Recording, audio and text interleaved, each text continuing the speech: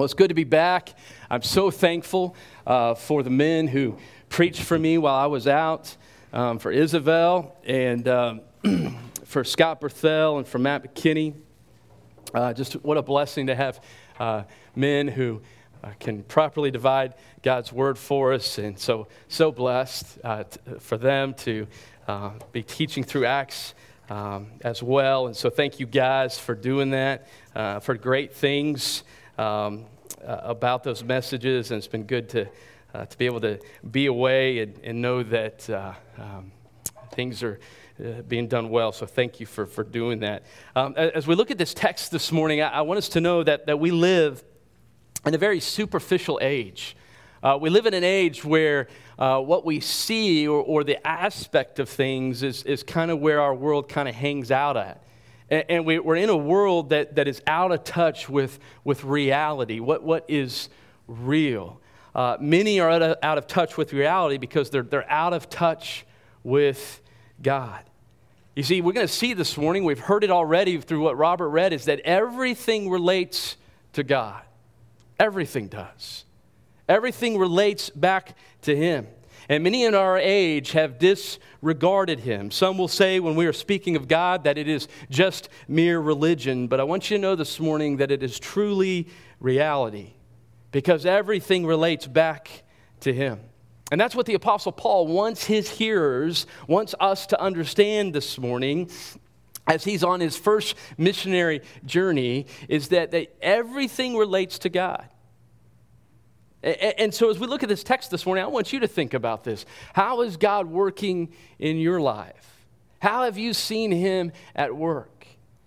And some of you might be sitting there thinking this morning and thinking, man, I don't know if He is. And for some of us, I think He is. But I think what happens a lot of times is we don't sit back and see how He is working. We don't maybe recognize it. We don't maybe stop and be still enough to know that He is truly God and how He's working in the threads of our life, because He is most definitely at work.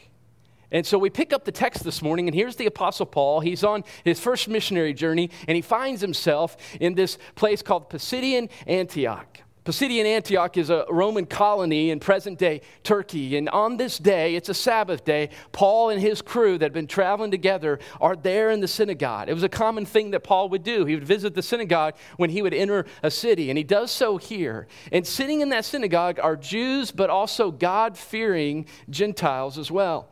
And he enters the synagogue, and the tradition in the synagogue was that the Shema, Deuteronomy 6, would be read. And then other Old Testament texts. That was kind of how it rolled. And then what would happen is the leader of the synagogue would then appoint someone to stand up and share a word of exhortation. And on this day, Paul and his crew were asked to do that. And that's what we see in verse 13, 14, and 15 as they're called on to share. And then look at verse 16. It says, Paul stood up and motioning with his hand, he said, "Men of Israel, and you who fear God, listen up. Listen up." And so here is Paul's first sermon that we're going to read about in the book of Acts. And so what is Paul going to do in this sermon? Because we're going to basically take a sermon this morning and dissect it. And what's he going to say is this: three things that I want us to pick up on. First of all, this, that there is a great and glorious God who is at work. He's been at work in history, and He continues to work today. Know Him. Know who He is. Second, he's going to tell us that there is one who is the Messiah, who is God's Son. His name is Jesus, and He is what all of history and everything that has happened and is happening points to. It's all about Him. Know Him.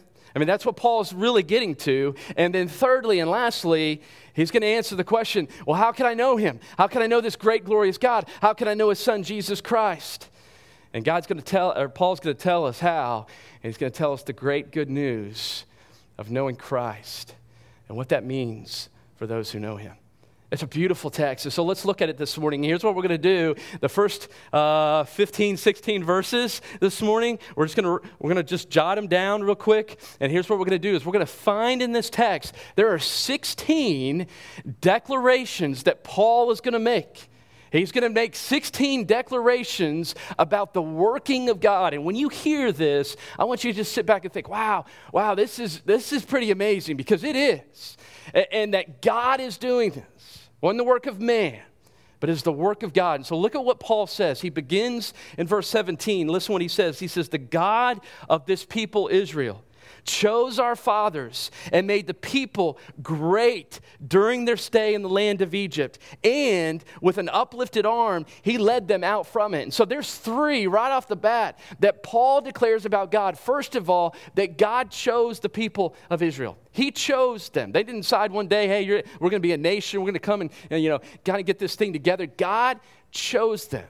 He took Abraham, he called Abraham out, and he made a nation. The second one is this morning. It says also in the text that he made them a great people. You remember at the end of Genesis and the beginning of Exodus, we find Israel expanding and growing, even though they were in Egypt. And what does the ruler of Egypt do? He feels threatened by that because they are growing. This isn't just an act of fertility. This is an act of God, that God is growing the people. He's growing the nation. And then third, it says that God lifted his arm and he led them out from Egypt. Remember that, right? God calls out Moses. He calls him to lead the people of Israel out of the land of Egypt. And how does God do that? Through the Red Sea, the splitting of it. And so Paul, from the beginning, says, I want you to hear what God has done. And then look at verse 18. He says, for a period of about 40 years, he put up with them in the wilderness. Now, we hear that this morning. We're like, yeah, sometimes God just puts up with us. That's not really kind of the attitude here. The idea of putting up is a little bit different.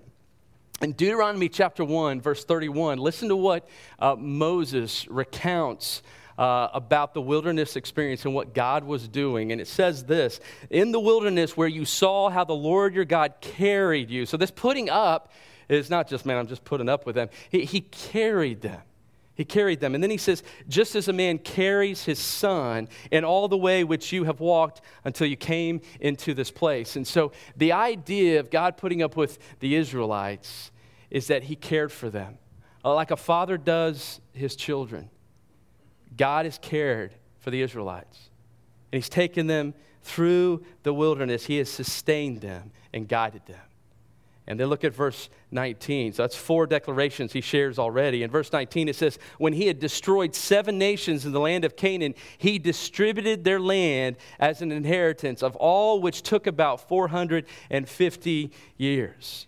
And so here we get the 5th and the 6th declaration. The first one is this, that God destroyed 7 nations of the land.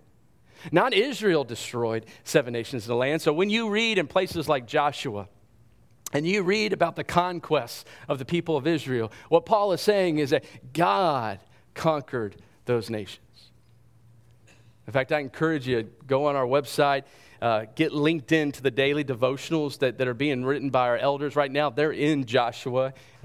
Elders and staff and other members of our church have been writing for over, this is our 2nd year, and a daily devotional comes out. Love for you to connect with that. Right now, they're in Joshua. We're seeing some of the conquests. In fact, I think the other day maybe it's this morning, we're reading about finally the Israelites defeat the nation of Ai, this small little nation. This is what Paul is talking about, that God conquered these nations. In fact, in Proverbs chapter 21, verse 31, the proverb says, the horse is prepared for the day of battle, but victory belongs to the Lord. And so Paul wants Israel to know God is the one who made those conquests of the nations happen. And then he also said God distributed their land as an inheritance. What does that mean? It means this, that God owns everything, and it is his to grant and give. And so the inheritance of the nations, the land to the people of Israel, that was because God gave it to them. And then look at the 7th declaration. Verse 20, it says, after these things, God gave them judges until the Samuel, the prophet. So he gives the nation judges. And then the 8th one, it says in verse 21, then they asked for a king, and God gave them Saul, the son of Kish, a man of the tribe of Benjamin, for 40 years. And so what does it say here? That God gives the nation a king. God is the one who places kings and leaders into place. Sure, there might be votes, but God is the one who puts kings into place and rulers, leaders, presidents, you name it. He ultimately is the one who puts them there. And then look at the ninth one in verse 22. Then it says this, after he had removed him, Saul, he raised up David to be their king, concerning whom he also testified and said, I have found David, the son of Jesse, a man after my own heart, who will do all my will. And so two right here. What does he also? He not only places kings, but he also removes kings. And that's what he did with Saul, and he fills that place with a little shepherd boy who had a sling and some rocks and took down a giant. And God did that. And God put David into the place of king. And so Paul continues, even with the 10th declaration there, to say, hey, God put an unlikely king into place to be the king of Israel. And then look at the 11th one. And before we do, I want you to just pause for a second, because this ramps up, this rolls. And what's going to happen in the 11th declaration that he makes is going to be a little harder to see, but we're going to see it because Paul has just talked about kind of this history that we find in the Old Testament. And now he's about to make a transition, a pretty quick one, to what the New Testament talks about. And so what he's doing here is he's going to show us how everything in redemptive history points to what he's about to share in the 11th declaration. And here's what he shares in verse 23. He says this, from the descendants of this man. Back in verse 22, he was talking about David. And so that's what he's talking about. From the descendants of David, according to promise, God has brought to Israel a Savior. He's brought to them Jesus. God has done this. And so what Paul is doing here, he's saying, hey, everything in history, everything is now pointing to this climactic moment that God has brought Jesus to be a Savior, to be the people of Israel, the Gentiles, to be their Messiah. He's a descendant of David, meaning this, that his kingdom will last forever. And so that's the 11th one. God has brought Jesus. The 12th one is this. Look what he says in verse 24 and 25. After John had proclaimed before his coming, Jesus' coming, a baptism of repentance to all the people of Israel. And while John was completing his course, he kept saying, what do you suppose that I am? I'm not he. But behold, one is coming after me, the sandals of whose feet I am not worthy to untie. And what's the point that Paul is making here with referring to John the Baptist? He's saying that God appointed John to prepare the way of Jesus Christ the Messiah. And Jesus is the center of God's redemptive history. It's all pointing to him, and that's what John did. John said, hey, it's not about me. God has called me. As we find out in Malachi, there would be one who prepare the way. John's that guy. But who's he pointing to? He's pointing to Jesus. And then the 13th one is found in verse 26. He says, brethren, sons of Abraham's family, those among you who fear God, to us the message of this salvation has been sent. And so who has sent this message of salvation? God has. Who has sent it out? God has. He planned it. He accomplished this salvation through Jesus Christ, his Son, and now he is sending that message out. And then look at the 14th one in verse 27. Listen to what he says next. A full verse of a lot of stuff. He says in verse 27, for those who live in Jerusalem and their rulers, recognizing neither him nor the utterances of the prophets, which are read every Sabbath, fulfilled these by condemning him. And so what's Paul saying here? He's saying there are those who were in Jerusalem, rulers, and they didn't recognize Jesus as the Messiah. And they would sit in gatherings like this in synagogues when the law and the prophets would be read, and they'd hear things from like Isaiah 53, or even like in Isaiah 9 or Isaiah 11 that would talk about a Messiah who would come and that he would be a suffering servant, that he would be the suffering Messiah. And they sat under that and they heard that, but they didn't understand that it was pointing to Jesus Christ. But those very prophecies that spoke of the suffering servant being condemned to death, what God did is he used those who did not recognize Jesus as the Messiah, those who didn't understand that truth. He used those to be the ones who would condemn him to death. And so even here, Paul is saying, I want you to see the hand and the work of God, the predetermined plan of God to bruise his own son and to put him on the cross using those who didn't see him for who he really was. And so God did what was planned. God did what was prophesied through these who didn't get who Jesus was. And then look at verse 29. This is the 15th one. It says, when they had carried out all that was written concerning him, they took him down from the cross and laid him in a tomb. And so the rest, the trial, the death of Jesus Christ was all part of God's plan, is what Paul is communicating.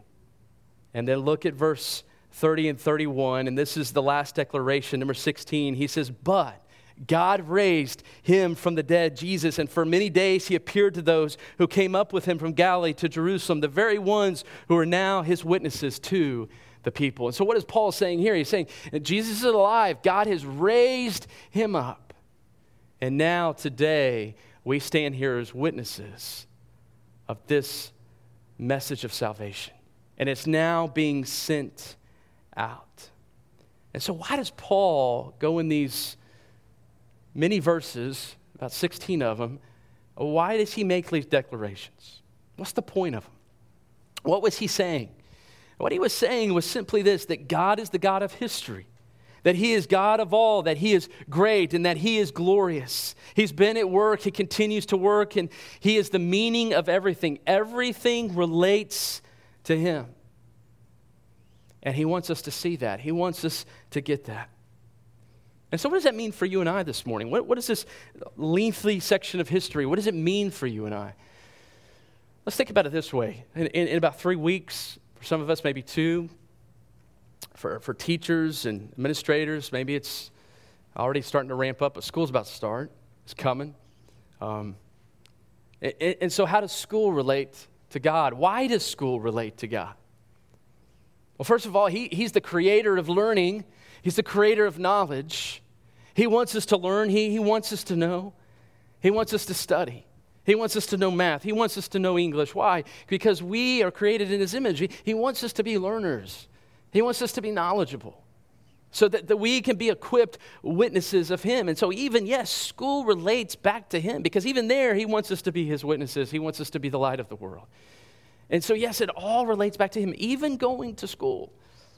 And so those students, those teachers, administrators, you go back, remember that, hey, this is about God. This relates to him. He's in your studies. He's in your teaching. He's in it. It relates to marriage. God tells us in Ephesians 5 that marriage is a beautiful picture of what God is doing in redemptive history, that he has come, he has sent his son to bring forth a bride, a church.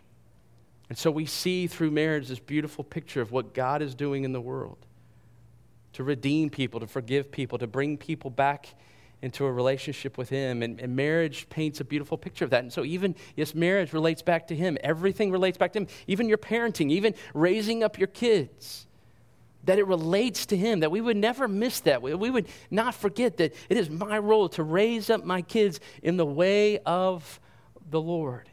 And that just like God who cared for Israel and guided them and sustained them through the wilderness, that I am to guide and sustain and care for my kiddos in this day and age, in this very wilderness, that I am to do just as God has done and point them to him. Tomorrow as we step foot back in the office, maybe some of us later today, the workplace, it all relates back to him. Paul says that we are to work unto the Lord. We don't work just for our boss. We don't work just for the paycheck, but we work for the glory of God because God is the creator of work. He made it. And so we're to steward that job for his glory. And so what's the point of what Paul is saying here? Don't miss God. He's great. He's glorious. He's doing everything. Don't miss out on him. Every day he is at work. And he wants to use you just like he did Paul, just like he did his companions, to be those witnesses of the great hope of salvation. And in the end of it, he wants the second point to happen. It all leads to Christ. That's the goal of history. That's the goal of redemptive history. That's the goal of everything, that it all comes back to Jesus.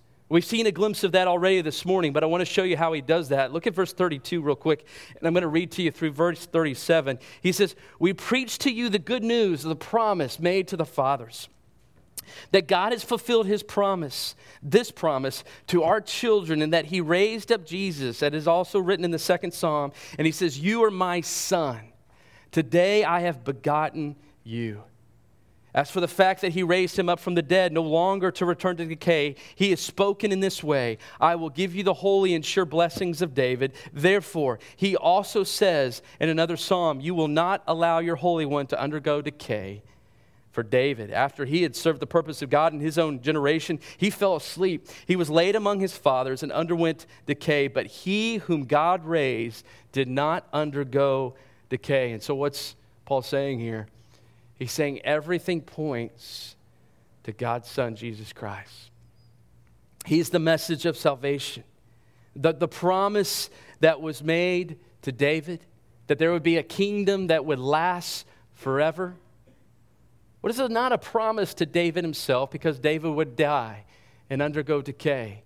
But it was a promise about the one who would come in the line of David, the Son of God, who would not undergo decay, but that would raise up. And he lives forever. And he is king of the kingdom of God. And so what Paul is saying is this: all of what God is doing is pointing to Jesus, and God wants you to know him. Paul wants this crowd today to know Jesus. He wants you here many years later to know Jesus and to know him as your Savior. But how can we know God? How can we know his Son, Jesus? And Paul answers that. He applies everything that he's talked about in history and everything that history is pointing to, the Son of God. He wants us to know, how do we apply this? What does this mean for us? And look what he says in verse 38 through 39. He says, "Therefore, let it be known to you." So he wants them to listen up. He wants them to hear. He wants them to know this. "Brethren, that through Jesus, forgiveness of sins is proclaimed to you. And through Jesus, everyone who believes is freed from all things, from which you could not be freed through the law of Moses." Okay, here's what we're going to do for a second. Okay, we just got a huge history lesson. And now the teacher Paul wants us to stop and say, okay, I want you to apply this. I want you to get this. I want you to understand that there is the offering of forgiveness. I want you to understand that there's an offering of freedom. But how do we receive that? And he answers that. But I want you to understand, what does all that mean for us? What Jesus did, what does this mean, this forgiveness and this freedom from all these things that the law of Moses could not free us from? What does it mean? I want to show you, and I'm going to do this through just two pictures this morning, all right? First of all, I'm going to need some help. I need my oldest son. Where's Noah? Where's Eli? Are you guys in here this morning? Are they running tech? They're running tech? Okay. No, you don't have to get him. You don't have to get him. I need Sam and Ryan. Come on, Ryan. You didn't know you were going to be put to work this morning. You come all the way, get baptized. You think this is going to be a cool day, easy day, and sit back, listen to a sermon. Now you got to come up here. All right. You don't have to do this. You guys are going to stand on hold. You stand over here by this guitar. All right. Don't play it. All right. First of all, I want to show you this. You guys have seen this before if you were part of VBS. Real easy illustration. But I want you to get this. I love this illustration. It's great for kids. And sometimes I'm a big kid. And so I figured, why not this morning do this? So here's what I'm going to do this morning. So when Paul says that in Jesus there is forgiveness, what does that mean for you and I? I mean, what's a picture of that? What does that really look like? And so here's just a simple way to think about that this morning. Jesus, the Bible tells us, Paul in 2 Corinthians 5:21, that he knew no sin. He knew no sin. But that he became sin on our behalf. Now, how did that happen? When he goes to the cross, remember we talked about that. God put him on a cross. He used those who condemned him to death to do what? To bring forgiveness to you and I. And so on the cross, he bears the weight of our sin. He bears the sin of mankind. He bears that. And so God does that for you and I. He bears the sin of the world. He takes it upon himself on the cross. But then there's you and I.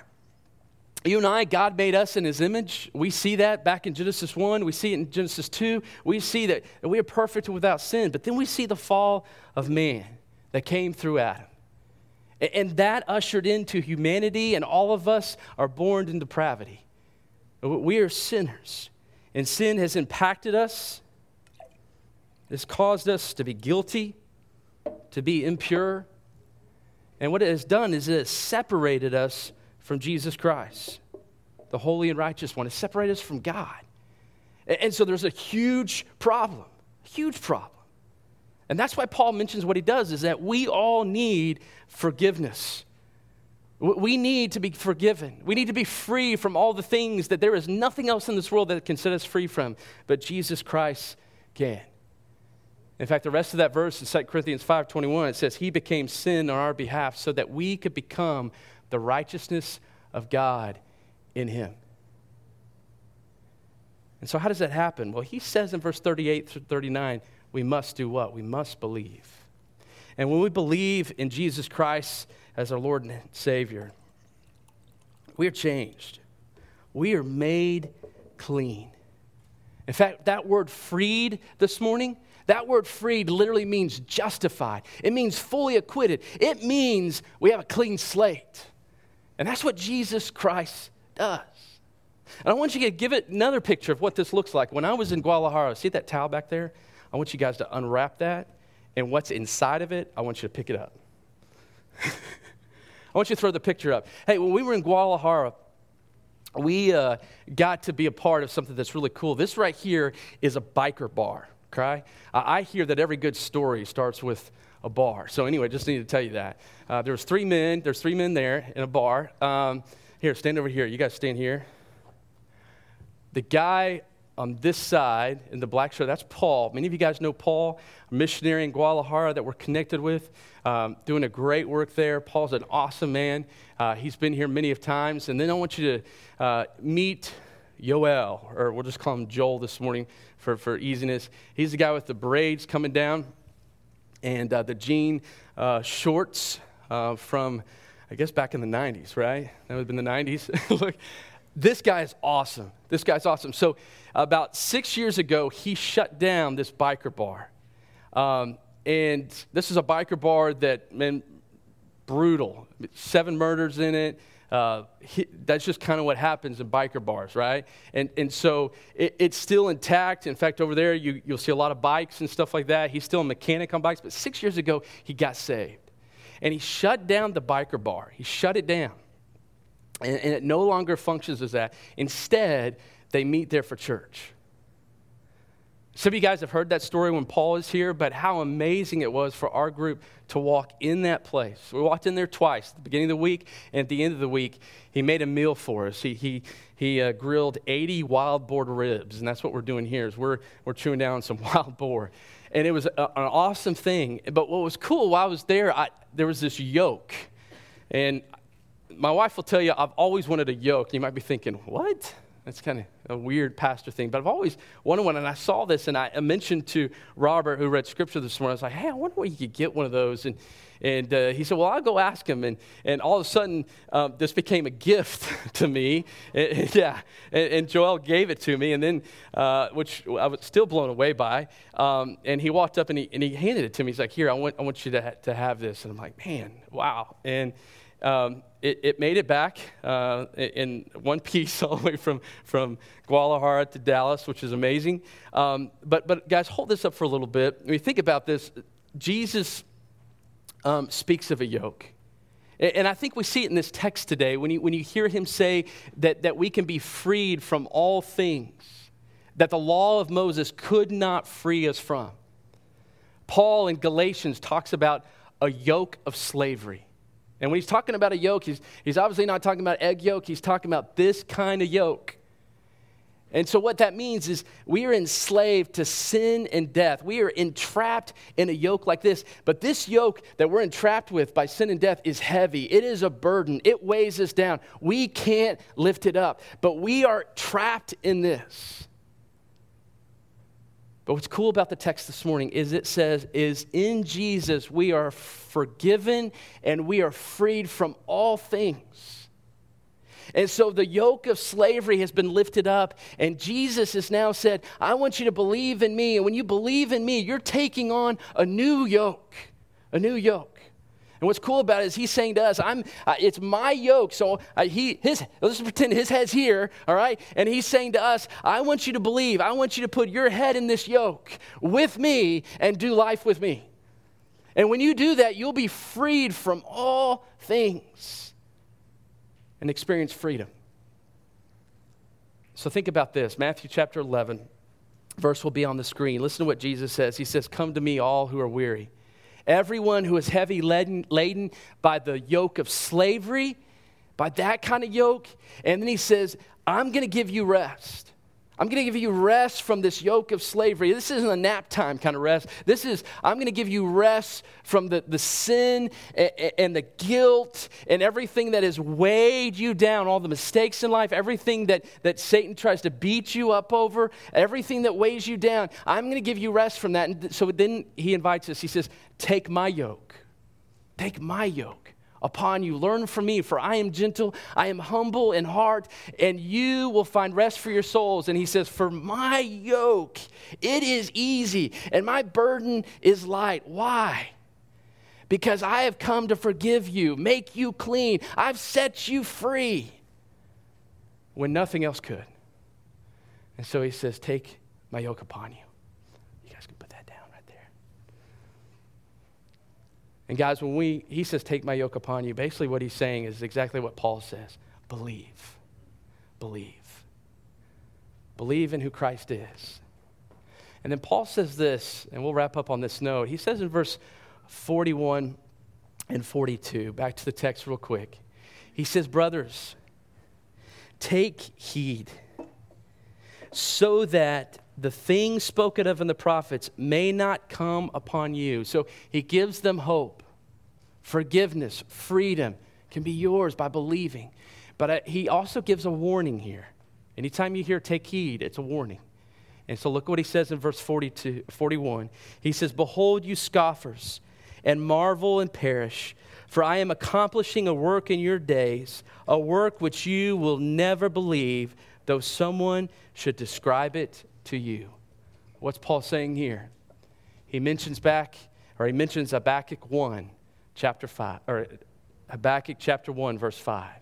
If you read Habakkuk, it's a short little book, 3 chapters. It talks about the wrath of God that falls on Israel because of their sin. And what Paul is saying here is to those who do not believe, the wrath of God will fall on them. They will never be released from the yoke of slavery, but instead they will perish forever. And so Paul tells this crowd, be warned. And so what's the message? The message is God is at work. He's been at work. We see the thread through the redemptive history that we've seen this morning. It points to Jesus. And he is the only hope of freedom. He's the only hope of forgiveness. And so what must we do? We must believe. We must believe. And with parting words in verse 43, he tells the crowd that day, he says, take courage. Continue to walk in grace. Continue to walk in grace. And so what does that mean for you and I? I think it means continue to cling to Christ, continue to trust in him.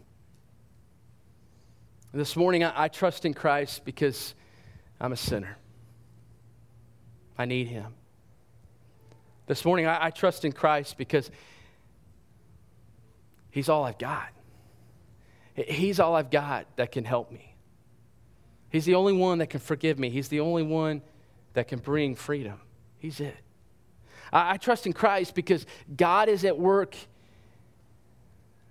and he made Christ Savior for me, and for you. I trust in Christ because God raised him from the dead. He's alive and he is the King of Kings. So why do you trust in Christ this morning? Have you trusted in Christ this morning? Believe in him. Let me pray.